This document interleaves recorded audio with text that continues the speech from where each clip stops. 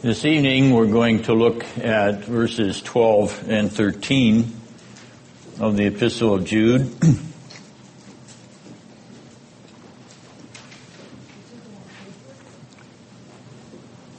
Jude verses 12 and 13. And we'll begin by asking about whom is the writer speaking.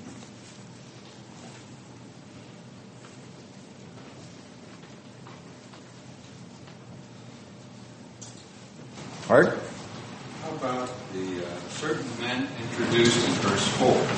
Okay, and how have we labeled that? Verse 4 was certain men. Yes, but how have we labeled them besides certain men? Dreamers. True. Anything else?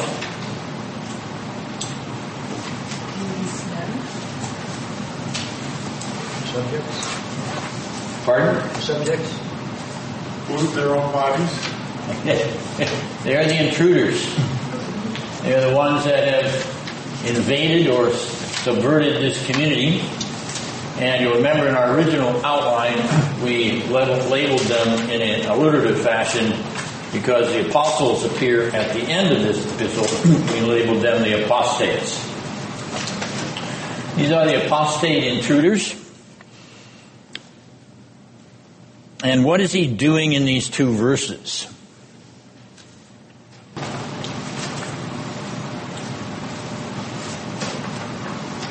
How would you describe what he is writing in these two verses? A charge against them. Okay. Describing their character. He's characterizing them, is he not? And actually giving us a further characterization of these intruders. This characterization, of course, is a personality profile. He's talking about their personalities, how they perceive themselves, and how they project that personality perception upon others, particularly upon this community.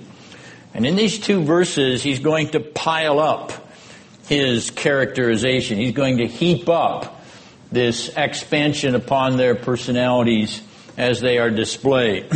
He's going to show in the fullest measure the personality traits which characterize these intruders who are disturbing the peace of this Christian community. All right, now how does he do it? How does he do it? What is the literary style of this language in verses 12 and 13? Descriptive. It is descriptive. What kind of descriptive literary style is he using? Enumeration. Pardon? Enumeration. Anything else? It is metaphors. Yes, it is metaphors. You'll notice in verse 10 he actually used simile. Like unreasoning animals. That's a simile. Comparing something like unto something else. But here he does not use simile. He's using metaphor as his rhetorical or literary device in order to expand or explain their personality. And what does he use to do that? Nature. Yes, he uses images from nature. He's using metaphorical nature images. All right, now let's think for a moment about the pattern of those metaphors, the pattern of those images from the natural world. What do you notice about them? Or do you notice anything about them? Well, you just said they're right there on the page. That's what they are. Earth and sky. Earth and sky. Still natural. Yes. Do you want to add anything to that? Does he add anything to that? Art? Well, they're things from nature who are not doing what they're supposed to. Well, okay. But Pam started us with types, okay? Earth and sky. Kind of wild. I mean, like... What is wild? Well, I mean, like the sky and then the... What does he say is wild? Pictures. Raging. Raging what? Waves. Of the what? Sea. Of the sea. So we've got earth and sky and sea, don't we? Okay, all right. So we've got basically three elements which would be very common to someone living along a coastal plain or along a region that borders a coastal plain. Sea, land, air, ocean, sky, and earth. This is a comprehensive attempt at describing their character in images which in and of themselves are a comprehensive survey of the natural world. All right, now how does he arrange them? He begins with the hidden reefs of the sea, doesn't he? And then he talks about the clouds of the sky. He moves on to the trees of the ground. And then he uses the waves of the sea or ocean, concluding with the stars of the sky. Sea, sky, ground or earth, sea, and sky again. Now it would be very nice if he had gone back to the sky in the fourth instance and ended up with the waves of the sea, and then we could say, perfect chiasm. But he doesn't. So I can't make a chiasm out of what is not there, but I do note the parallel use of at least two images here. The one he does not duplicate is the ground or the earth. I'll leave it at that. I don't have any suggestions beyond why he does it this way. But in any event, we notice how he uses nature here for the purpose of metaphorical characterization. All right, now verse 12 begins. Begins with what? These. Yes? Which is it? What is he focusing on? He begins that 12th verse. We're back on the interlopers. It's a setting. What is he focusing on? What setting is he focusing on? The love feast. What is a love feast? All right, now, the love feast is not peculiar to the Christian community. It is a place where you would least expect to discover a cloaked, hidden agenda. Why? Because it was a common banquet occasion in the ancient world. In ancient culture, a banquet or a feast was a place you gathered to share friendship, not to be manipulated by a hidden agenda. It was a place where you came to share a meal, expressing confidence and trust in those with whom you were eating, not suspicious of somebody attempting to manipulate or dominate you. It was a place in which the warmth and the joy of the occasion, sitting at table together, was expressive of the bond that dominated that atmosphere and arena. Now, this is obviously the object which the intruders are attacking. They are using this occasion in which one would not be looking for a secret agenda, a under-the-table manipulation. They are using it in order to do just that. They are using it in order to dominate, manipulate, and promote their hidden agenda. Well, what precisely are they doing? Here, they are pretentious. They are pretentious at the love feast. Now, what does the word pretentious mean?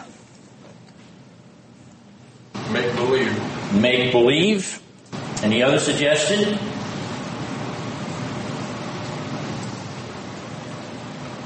Comes from the word Pretend. pretend, correct? All right, so they are pretending.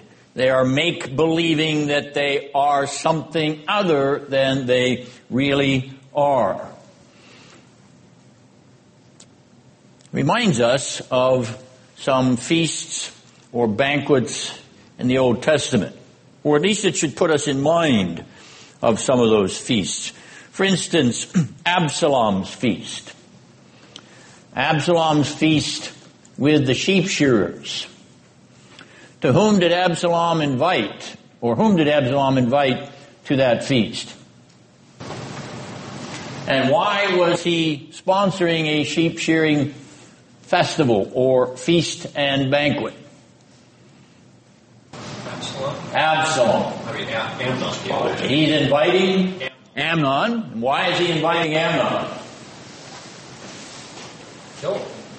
To kill him. Is that pretentious? Did Absalom have a hidden agenda? Why did he have a hidden agenda? Why doesn't he like Amnon? He had to take revenge because Amnon had He's taking revenge for what, Ben? for his sister. What's her name? Yeah, I forget her name right now. Anyway? Tamar, yes. Taking revenge for Tamar. What did Amnon do to her? He raped her.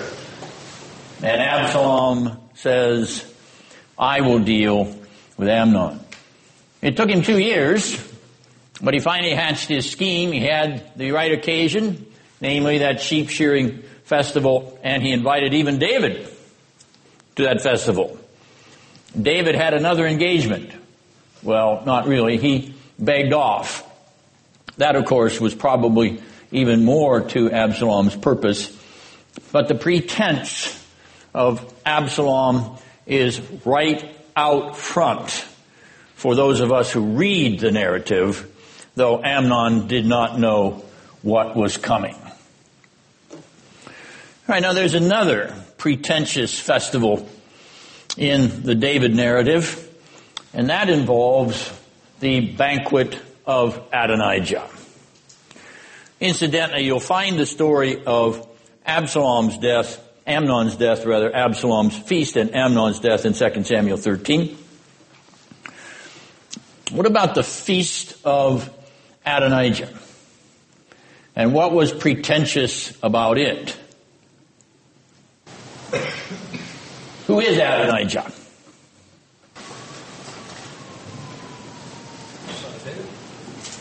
Ben?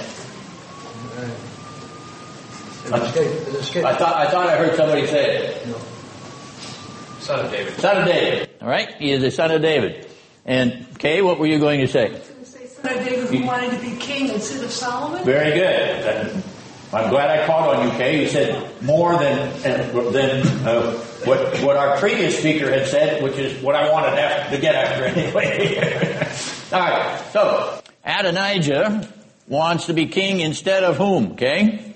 Instead of Solomon. So why does he have this dinner? Why does he invite everybody to this feast?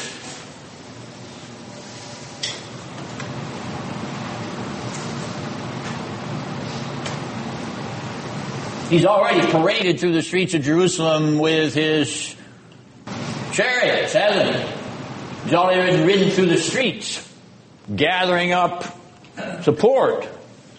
Just like Absalom did. You remember when Absalom rode through the streets with his chariots? He'd come into town with 50 charioteers. And then he'd go to the gate and he'd say, well, the king doesn't really care about you. I do. If you elect me, you know.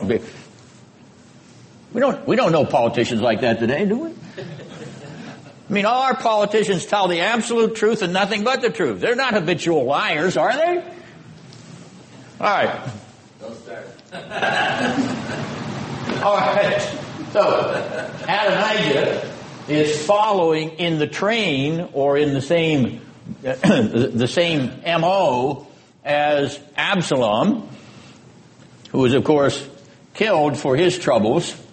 And Adonijah is going to try the same game, only he thinks that because his father is old and decrepit and can't even keep himself warm in his own bed, that he's fair game.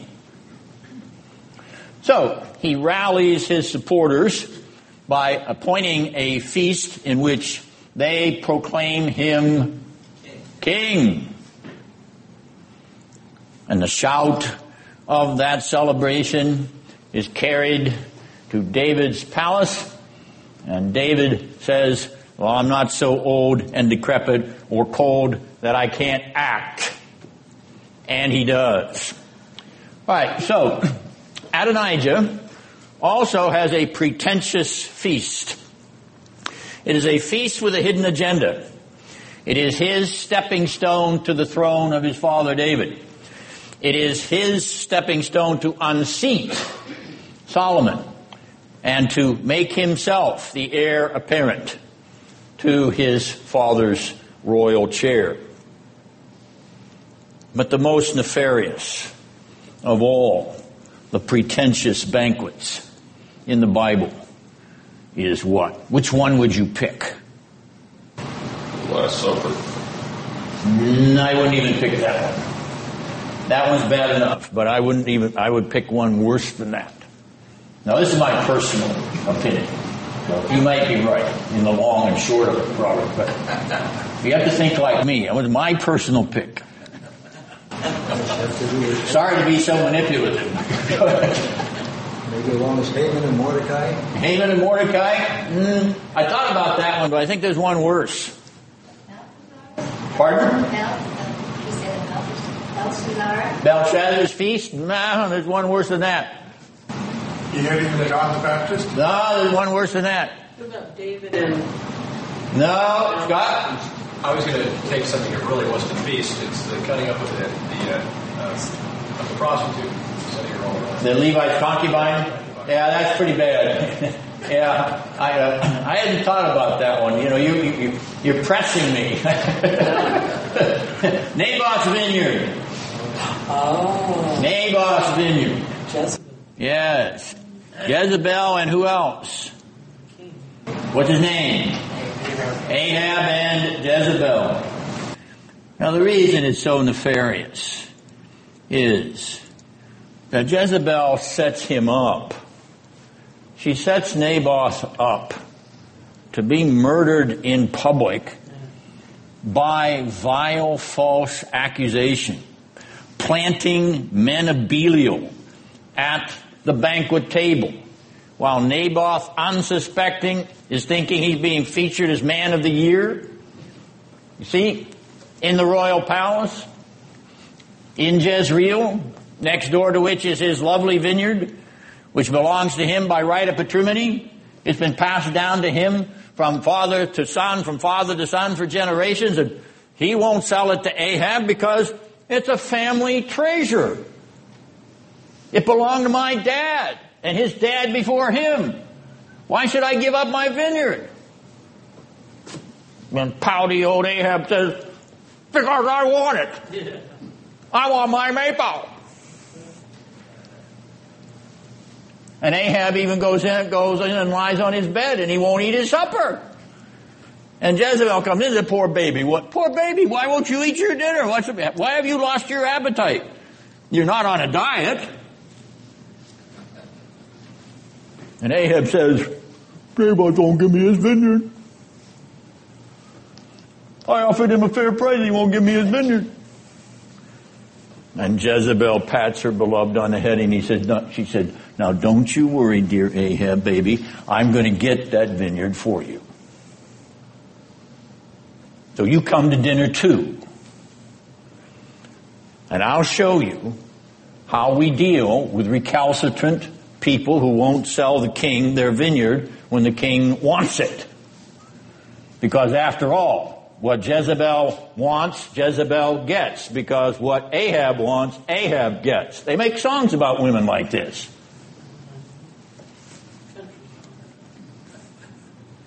All right. Where's that found? That is in 1 Kings 21. It is the unveiled,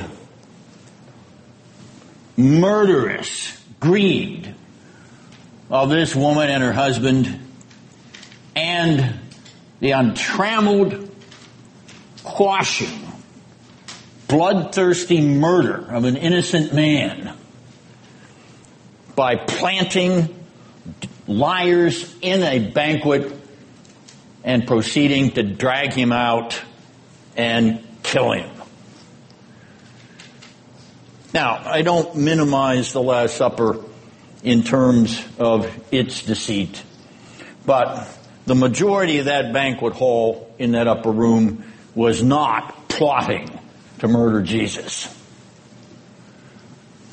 That banquet hall in Jezreel belonged to Jezebel. And what she did was visited on her own head, as the prophet said, in the place where the dogs licked up the blood of Naboth. There will the dog lick up the blood of Jezebel. All right, now, the dinner that Esther put out for Haman, that was mentioned. Belshazzar's feast was mentioned. These are all other obvious candidates for pretentious banquets in the Bible, and I'm sure we haven't exhausted them all, but nonetheless, here are suggestions of the kind of thing that is happening in these love feasts in the community to which Jude is writing. There is nothing new under the sun, and consequently, we see antecedents of the very kind of thing that's going on here, where people use a banquet festival occasion to promote a hidden agenda. And they do so by caring for themselves, as he says in that verse. Caring for themselves. I want to come back to that phrase in a moment, but here I simply want to underscore the fact that all pretense is selfish. All pretend appearance is selfish appearance. Here in these love feasts, love was to be the object. The warmth of love, bond, and affection amongst friends. It is a pretense. These subverters of the love feast are only in love with themselves. They are self-centered lovers of themselves. The most important persons in their world are themselves. They are egocentric self-lovers. Their friendship is a pretense. They feed themselves with self-promotion. They only appear in these love feasts in order to make themselves poster boys for the community. Their warmth and glad-handing and back scratching is a pretense. It is only a subtle means of controlling others for themselves. Self-control. No, not control of themselves, but control of others for themselves.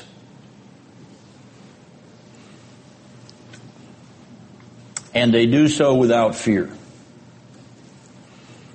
Now, what does Jude mean by without fear? Without fear of who or what? Contradiction. Without fear of contradiction? Not sure about that. Without fear of what or whom?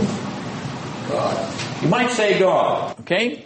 And, as we note, they are described in verse 4. How?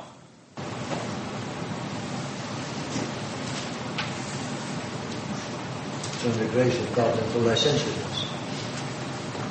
Something more in that verse I want you to see.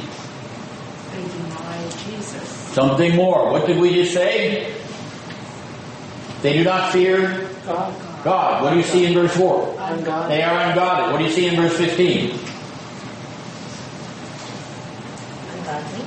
They are ungodly. Okay, all right. So it is possible that when he says they are without fear, that he is alluding to the fact that their character is they are ungodly.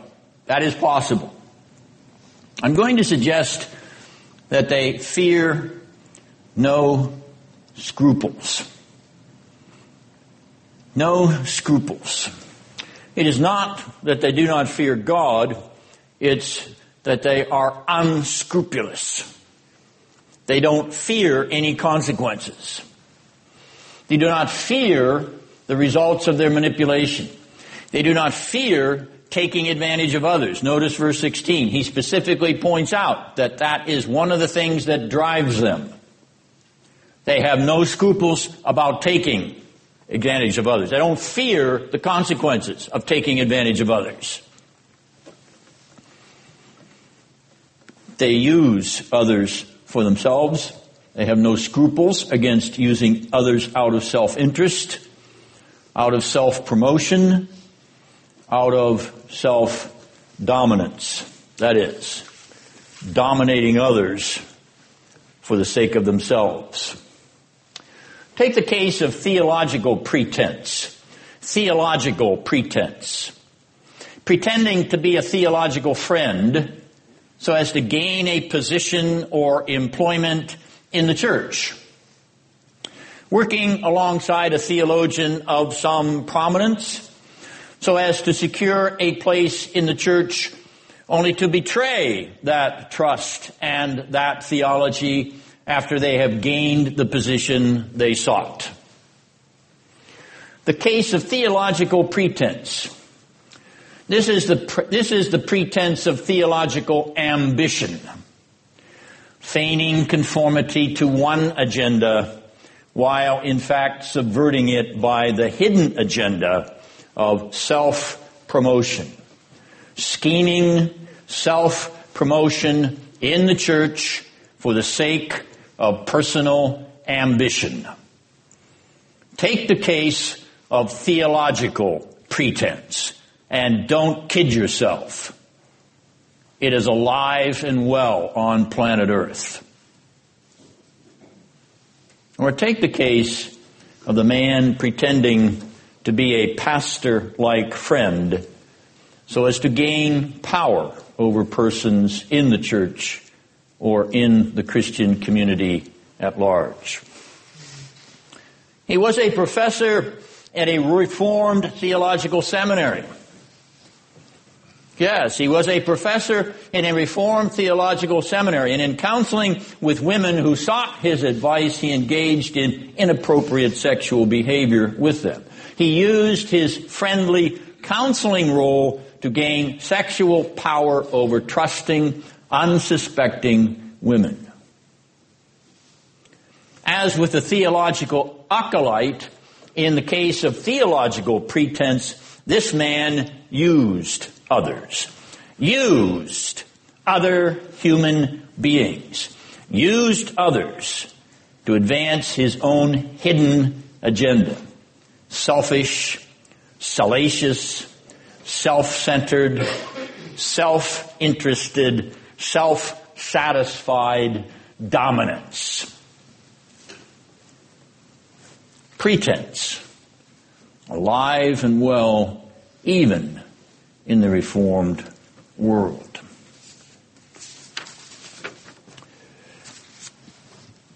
Now, Jude uses the first illustration or metaphor in that 12th verse, the hidden reeds. A reef, of course, is below the surface of the water, and the water above the reef looks perfectly normal. It does not appear that there is any danger in the water above that reef. In other words, the hidden reef makes the water appear not as it really is. These intruders are appearing not like they really are. Like the water above the reef, these are smoothies. They move through the Christian community smooth as silk. They'll glad hand you and backhand you and backslap you, and they'll even give you a great hug. But they are pretentious. They are not what they appear to be. They look as if they're placid, calm, cool, and collected. But below the surface, they are like treacherous reefs, poised to reach up and dash out the bowels of a ship and splinter it into destruction. The intruders entering these love feasts are like hidden reefs. Above the surface, calm, cool, and collected. Below the surface, treacherous, destructive, and dangerous. They will drown all hope in sorrow, turmoil, and even in death. Such was the case with the ruling elder of a Reformed church who appeared on the surface to be smooth, orthodox, even placid. But in fact, he was never what he appeared to be. Never what he appeared to be. Below the surface was a seething cauldron of evil and hypocrisy. A phony charade of dependency. Pretentious dependency. All of which cloaked a soul of apostasy, as it was clearly revealed when the reefs were hidden no more. And he declared publicly that he was an apostate. Pretense. Pretending to be what you are not. Appearing to be what in truth you are not. This is what Jude is featuring in this section of his letter. Now, I promised that I would come back to that phrase, they care for themselves. The interesting thing about this phrase is not only does it focus upon the selfishness of these apostates, but the word that he uses here in the Greek literally means shepherding themselves. Shepherding themselves. Now, there's an oxymoron if there ever was one. A shepherd doesn't shepherd himself. A shepherd shepherds others. A shepherd is not on the field or in the pasture for himself, as if he's standing out alone in the field. A shepherd is there to guard and protect the flock. These apostates aren't guarding or protecting the flock. These apostates are wolves.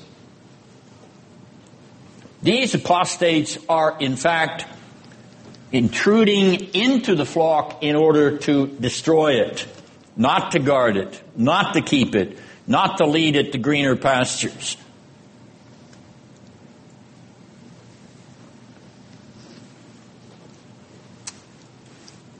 The shepherding of these intruders is a shepherding which promotes them.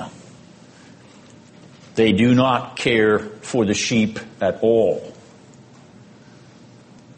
They're even worse than hirelings because they've been accepted into the community by their pretentious appearance. And so they have come from the beginning with an agenda to deceive, to infiltrate, to subvert, and to undermine the community. All right, now that brings us to the second metaphor that Jude uses here. And that's the phrase, clouds without water. But I want you to notice that he uses a binary pattern here. This once again underscores the Semitic background of the author, consistent with Jude's upbringing.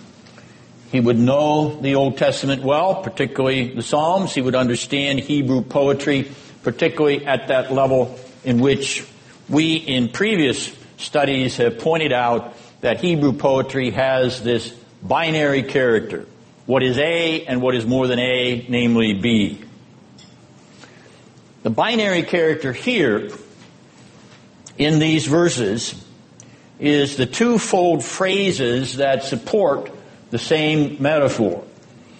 Clouds without water has a second or a binary phrase which supports it or expands it, namely blown by the wind. This is a binary symmetry. It's an expanded symmetrical pattern. It is typical of Old Testament poetic idiom, and it cements, as I indicated, the Semitic background of the author of this letter, whom we have argued is the brother of Jesus, namely Jude of Nazareth in Galilee. All right, now, clouds without water is consistent in one sense with hidden reefs. How is that consistency expanded here with the air, the clouds of the air? What is he driving at in general with hidden reefs, clouds without water?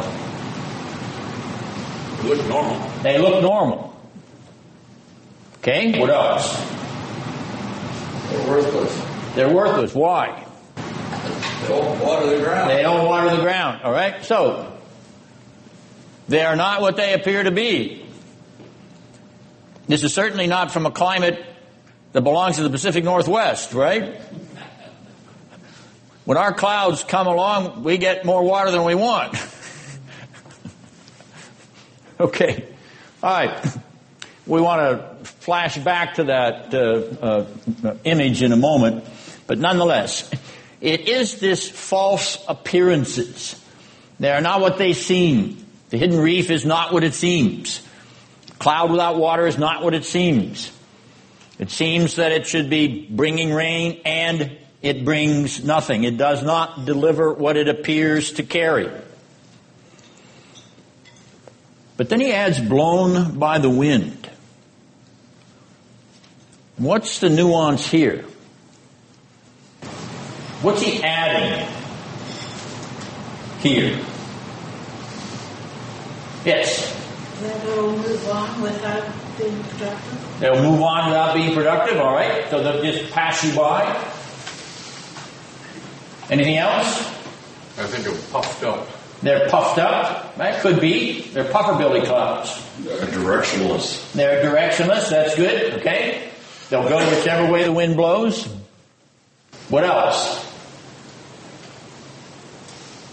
Is it judgment? I mean, all these other ones are kind of judgment. They're vacuous. They're vacuous. Meaning they're empty, which is one of the reasons they get blown by the wind. There's nothing in them. They're wind blown. And they drop nothing. All right, now, I want to return to this image with respect to that question about Palestine. But I'll let you think about that over the break, because you need something to fortify you for the discussion of why I've got a question mark before Palestine.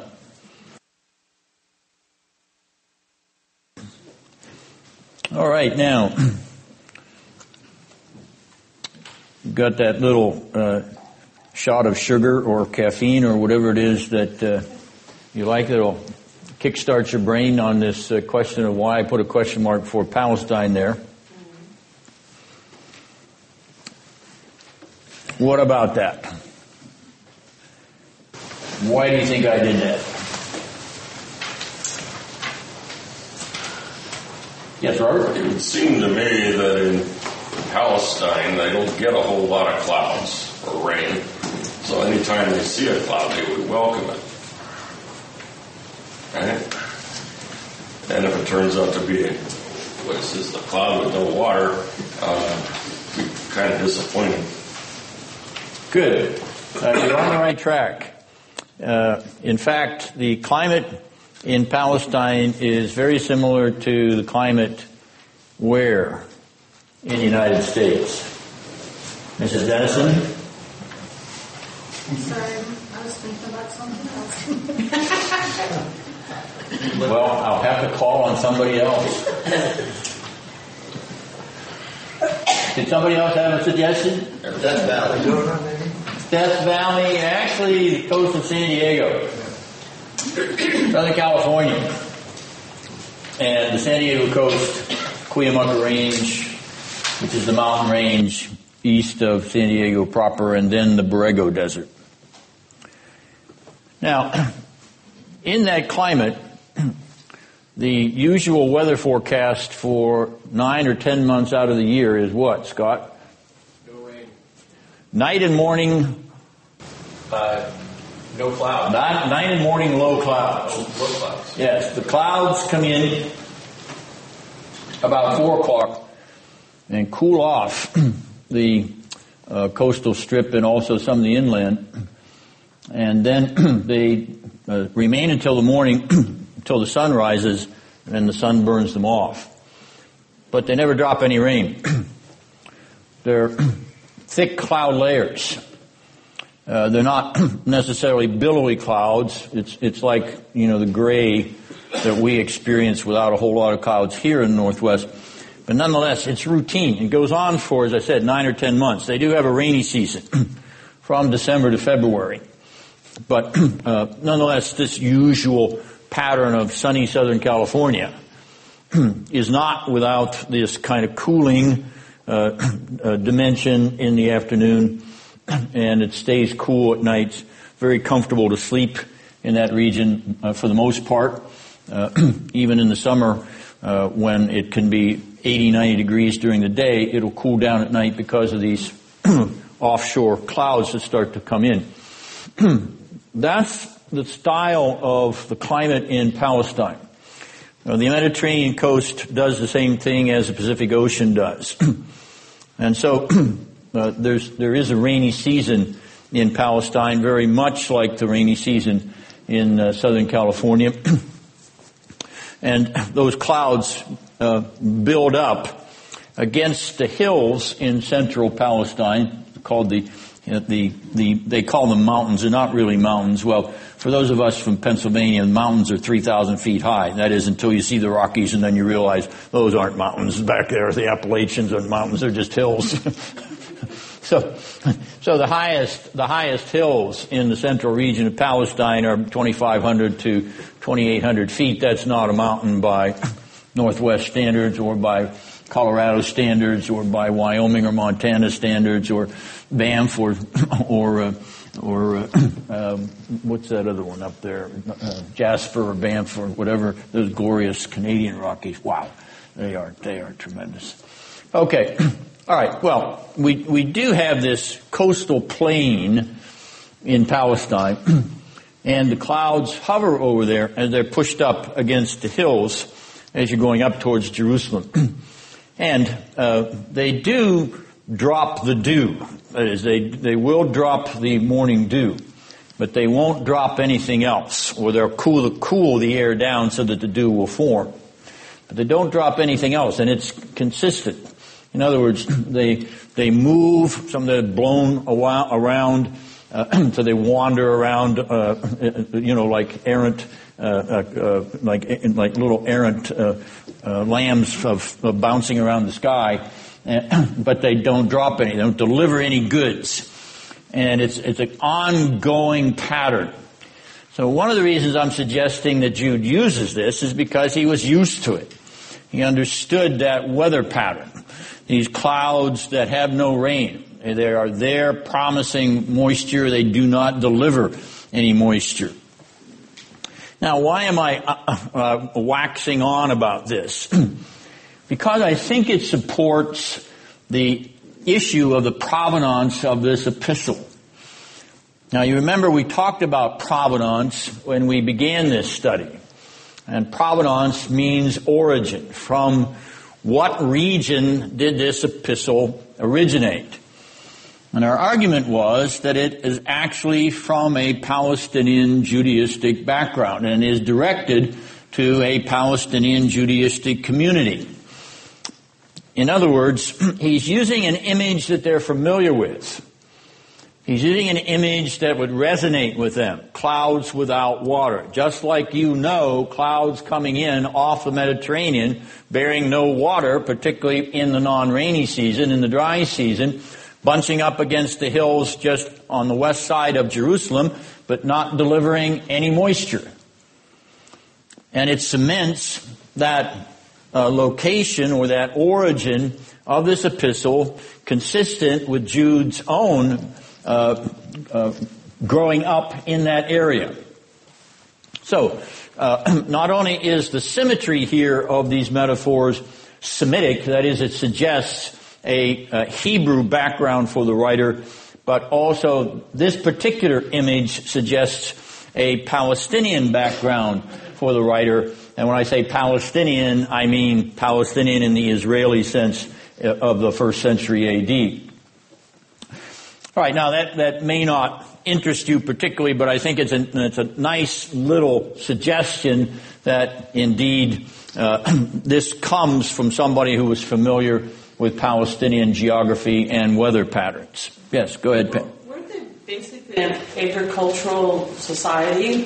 So most of the people there that he was talking to, wouldn't they have been agriculturally knowing about the stars and the rains and first and latter rains? Yes, that's very good. That is correct. The majority of them were agricultural or commercial. So they were tradesmen, merchants, that type of thing. But the agricultural climate, of course, would put them out into nature, where they would perceive this more particularly. Any other observations or comments? All right, now, the next metaphor at the end of verse 12 is autumn trees without fruit. Now, you notice he also expands the symmetry of this one with the word in the New American Standard, uprooted. Now, uprooted means what? Displaced. Displaced? Okay. What else? Pulled up. Pulled up. What else? Without water, without sustenance. Without root, without sustenance. Without, you're on the right track, without Life. Without life. Dead. Without life, they are dead. Right, now that helps you understand the twice dead phrase there. But let's begin with autumn trees. Why does he say autumn trees? That's when they should bear fruit. That's when they should bear fruit, particularly in Palestinian climate. Because the great harvest season of the Palestinian climate was the autumn season, when they celebrated the Feast of Tabernacles. And they had the great ingathering. It was the Jewish Thanksgiving. We're going to have Thanksgiving in America next week. The Jewish Thanksgiving was in October during the Feast of Tabernacles. That's when all the summer fruits were expected and gathered into the garner. All right, so this once again is an image which supports this Palestinian provenance of this letter. Okay, so autumn trees, you're waiting all spring. They've bloomed. They begin to flower, okay? They're beginning to produce fruit through the summer. And you're waiting in the autumn for the product, for the fruit that you expect. And what do you get? You get no fruit. They are sterile. These are fruitless trees. They're trees without any product. Why does he say then twice dead?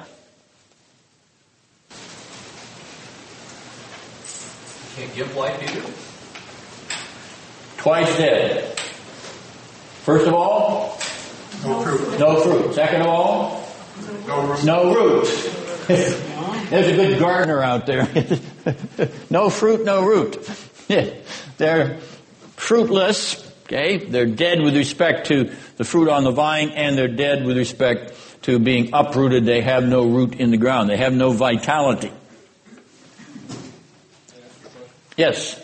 The reason I said they don't have any fruit is I'm wondering if they can't give life either. In other words, does it follow off that selfish metaphor where they're not giving to others? I don't know. Yeah, fine. Yeah, then they're self-centered. They're not extroverts, so they're not distributing their generosity. So they're I like the word sterile. See, they're impossible for them to give it. They have nothing. They have no fruit to share. All right, verse 13. Wild waves of the sea. Now he expands the symmetry with the second phrase. Casting up their own shame like foam. In the days when my wife and I had a motorhome, we were coming back from California one December, and we went down for Christmas, and we came up along the Oregon coast. And we pulled into a campground in a raging storm one night. And when we got up in the morning, we decided we'd go out to take a walk on the beach. And when we got to the beach, we couldn't walk on the beach because it was 3 feet or more deep in foam. It was absolutely amazing. If you had walked out into that foam, you would have been stuck with muck and moisture and everything else. It was an amazing sight to behold because that ocean had thrashed that beach all night long and had cast up piles of foam. They were still there in the morning. And the sun was bright and shining on that morning when we walked out there. The first thing, we'd never seen anything like it in our life. It was absolutely stunning. Not only did we miss our walk on the beach, but here was this barrier. All right, it's that kind of thing that Jude is describing here. The thrashing, roiling, heaving, surging, uncontrollable rage of the ocean. I mean, if you sat beside the Atlantic or the Pacific and you watch the ocean rage, you watch it thrash and beat the shore and dash itself against the cliffs, and those waves 20, 30, sometimes 40 feet high, just crashing upon the sand or upon the rocks. It's a phenomenal thing to see. It's just tremendous power and energy. But here, Jude sees that energy and power in terms of the rage underneath the surface hidden within these intruders, within these apostates. They are wild. They are uncontrollable. They are surging, raging, passioned against the very gospel that Jude is proclaiming, the very gospel that Jesus proclaimed. Notice once again verse 4, as we pointed out again, they oppose the grace of God and our Master and Lord Jesus Christ. All right, now the second part of this metaphor is casting up shame like the foam on the shore. Like the foam which bears the scum of the ocean in it. Like the foam that is filled with the flotsam and jetsam, which is dredged up as it boils out from the waves thrashing against the shoreline and against the cliffs. This image is a reflection on the shameful acts or the shameful deeds of these intruders, which of course cloak the shameful attitudes which lie within their disposition and personality. Remember in verse 4 once again, they have been described as licentious. So these shameful acts and shameful deeds include their aberrant and unnatural sexual practices, and consequently that is likened to the scum of the foam upon the seashore.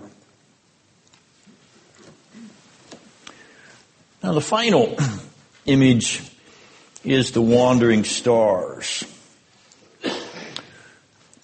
The symmetry here is reserved for black darkness. Now, as you think about that second part of this line, black darkness,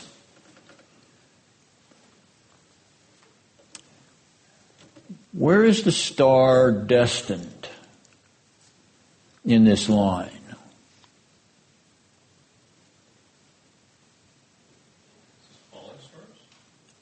Where is it destined? Hell? That would be true of moral beings. Okay? The star itself is not a moral object. Burn out? Nothing? Is it conceivable? Is it conceivable that he's thinking here of what we call a black hole? That the star disappears into a black hole.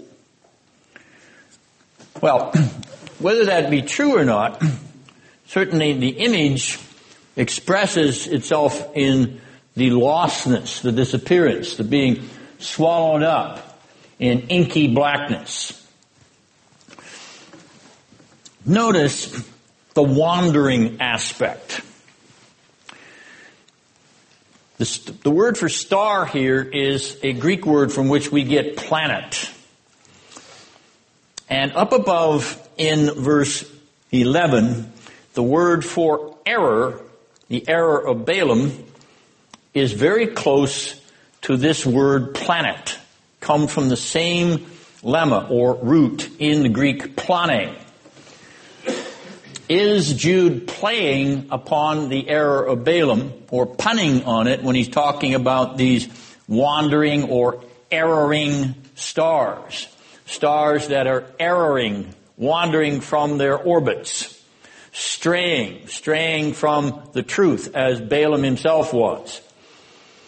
I'm not certain about that. I observe the correspondence in the Greek roots. Now, so I throw out the suggestion, something worth thinking about.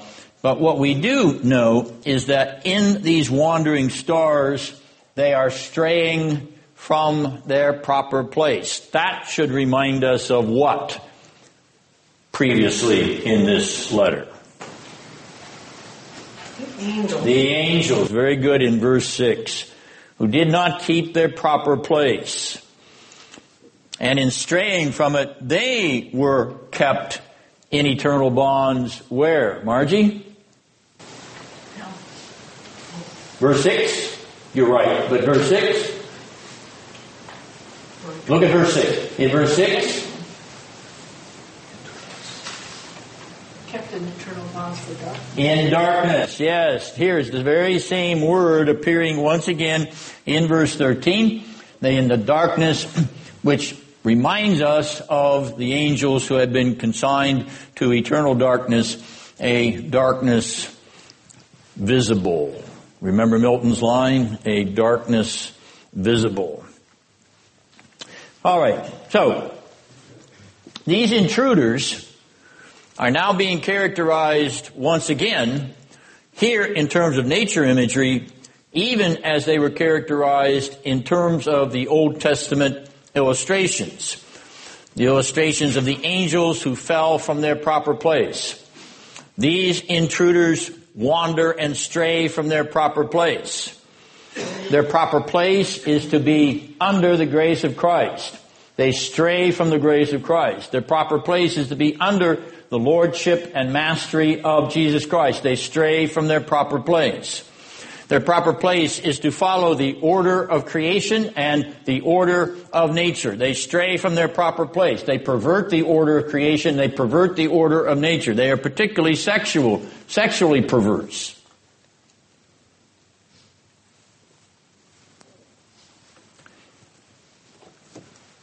Black darkness has been reserved for them forever. And that is the hellish judgment which is threatened against them and promised to them if they do not repent, if they do not forget and give up their hidden agenda, if they do not measure up to what they appear to be, and in fact live in accordance with the grace of God and the love of the Lord Jesus Christ. We have one more section in which we will observe the character of these individuals, a section which will be signaled by another reflection on an Old Testament individual, namely Enoch.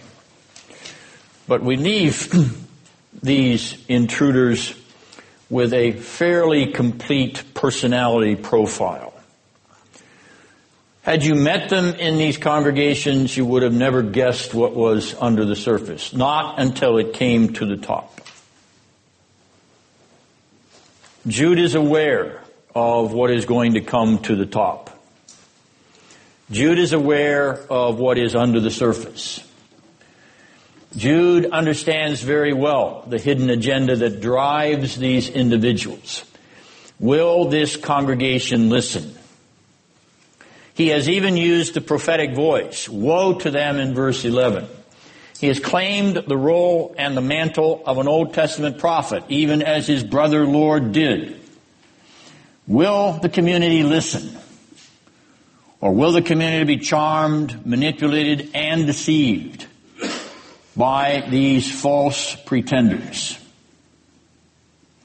It was a challenge of that early Christian community. We do not know the outcome of his appeals to this community or to several communities perhaps throughout the Palestinian Syrian region. But we are reminded that the church is in fact fertile territory for dominators, manipulators, and poster boy pretenders. Primary territory, because it is a territory where people are least suspecting, least on their guard, least aware of how they may be, in the vernacular, jerked around by a hidden agenda. We are not going to be living in the days ahead in an era in the history of the American church where we will have the luxury of not thinking this way. We are on the very cusp of it in our whole culture.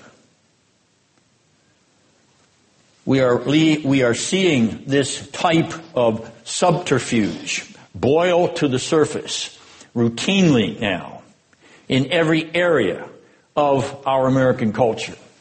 Whether it is sports, whether it is in education, whether it is in government offices, whether it is in the highest positions of power in the church, we are seeing it boil to the surface in the media, in the entertainment world. We are awash with it.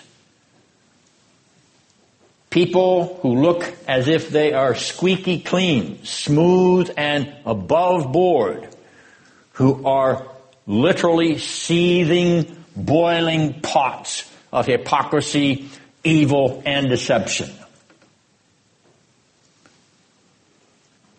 If the church will permit such individuals to dominate itself, if the pew will allow such individuals to dominate the pulpit, then the pew will receive exactly what Jude is saying will result if these people are not exposed and excommunicated. The church has come through an era which was called the church growth era, in which congregations were manipulated and dominated by individuals who were snake oil salesmen, charmers who called themselves by their own description ranchers of the flock, not shepherds of the flock. They called themselves in their own literature, we are ranchers, we are managers, We are corporate officers.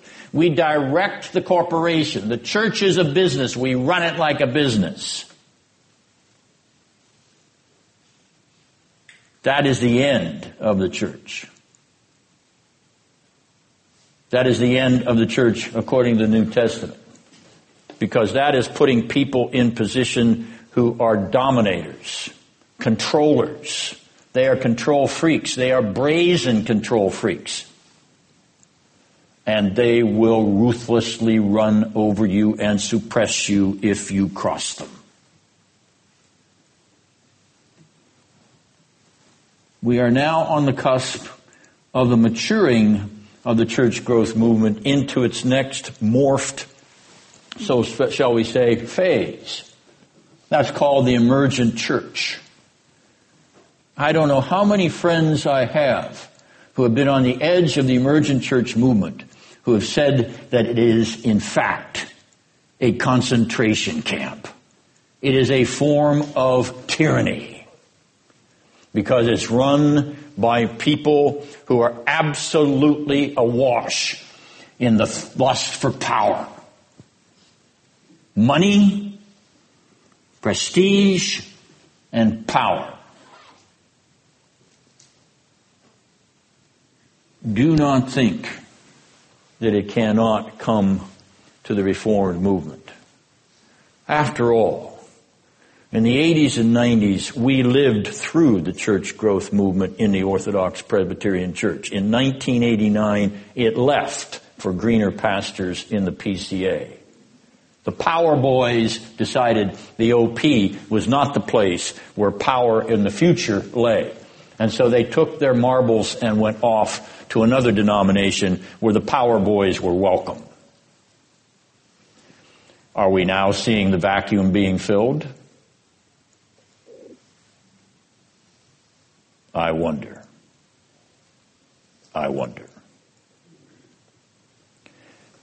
Well, heaven's claim upon us in Christ Jesus is to reflect the character of our Father in heaven, through the grace of His dear Son, our Savior, by the transforming breath of the Holy Spirit. There is no pretense. There is no pretense at that heavenly banquet table. There is no pretense at that heavenly love feast, where the love of God binds the guests to one another. The love of God binds them to one another. Not their social status, not their political power, not their vaunted wealth, not their position in the church, but love binds them to one another. There is no hidden agenda in the presence of the great shepherd of the sheep, before whom every thought and desire and feeling is open and plain. He shepherds His flock. He shepherds His lamb. You love Him because He shepherds you and calls you His sheep, His little lamb. There is no self-promotion nor any self-centeredness in that glorious heavenly place. There can't be. It's impossible. Because Christ is the center. Christ Jesus is all in all in that place. And there can be no selfishness in that place where He is central. There is no self-promotion, nor is there any emptiness in heaven. No wind-blown false appearances. Rather, that heavenly place is a place drenched with the early and latter rain of God's free, gracious favor, a place where God himself will be as the morning dew upon his people. Thank you, Hosea, the prophet. Here is the fruit of the tree of life. Here in that place, the branches grafted into the living vine. Verdant branches, vital branches, twice born branches, yea, twice born branches. They flourish in that heavenly garden. The waves of the sea of heaven are crystal. A sea of crystal. Placid, Pacific, smooth as glass. Pure, clean, unbesmirched glass. Glass which glows with the glory of the Lord. Nor does any in that place, that celestial city, nor does any stray from the path of light, turning aside to the pit of darkness, nor does any. Rather, everyone, each one, walks as a son and daughter of the light of the world, a child of the light of eternity, a beloved sinner transformed out of darkness into the light of the world to come.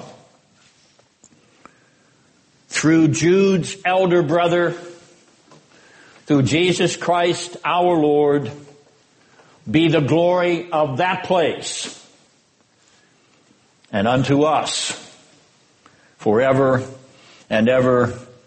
Amen. And again I say amen. The obverse of this characterization is your legacy. It is your bequest. It is your gift to be what you appear to be in Christ out of the arena of heaven and to walk in this world as the children of light. Heaven's light. To walk that way with no dark, hidden, pretentious agendas. For in Christ you have nothing to fear. Nothing to fear. Christ took you filthy, sinful, stained, besmirched. Christ took you as you are and he made you new. You have nothing to fear. Nor from anyone else who by Christ has been taken filthy, dirty, besmirched, and made clean. You have nothing to fear from such a person who is a servant, as Jesus was a servant. He came not to lord it over. He came to serve and to give his life. You have been called to be servants, not dominators or manipulators.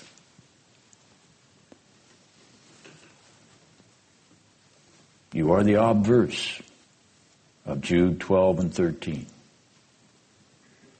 I encourage you to go forth and live that way to the glory of the Father, Son, and Holy Spirit of heaven. Shall we pray?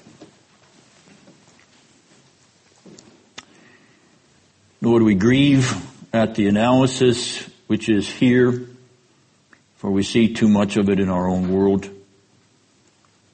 We even see it in the church to our grief. We plead with you, O Lord, to break the stubborn hearts with contrition, to turn those who are stuck on themselves with hidden agendas unto the Lord Jesus, that they may be true servants and not lords like the Gentiles. We pray, O Lord, that we may walk in such humility with our Lord, with such joy, that he has loved us so much to invite us to his own heavenly love feast, and that he has been everything genuine and open to us, that he may make us genuine and open to himself and to one another in the bonds of faith. Now we pray, O Lord, that you will protect your church in these days against the manipulators, the dominators, the pretenders, and those who use others to gain their own advantage. Lord, please deliver your church for the sake of the glory of Christ, the honor of your own name, and the breath of the Spirit to renew, revive, and extend the kingdom of God in this world until Jesus comes. We pray this with all humility and sincerity in Jesus' name, believing that you will hear us and answer. Amen. Happy Thanksgiving to you all.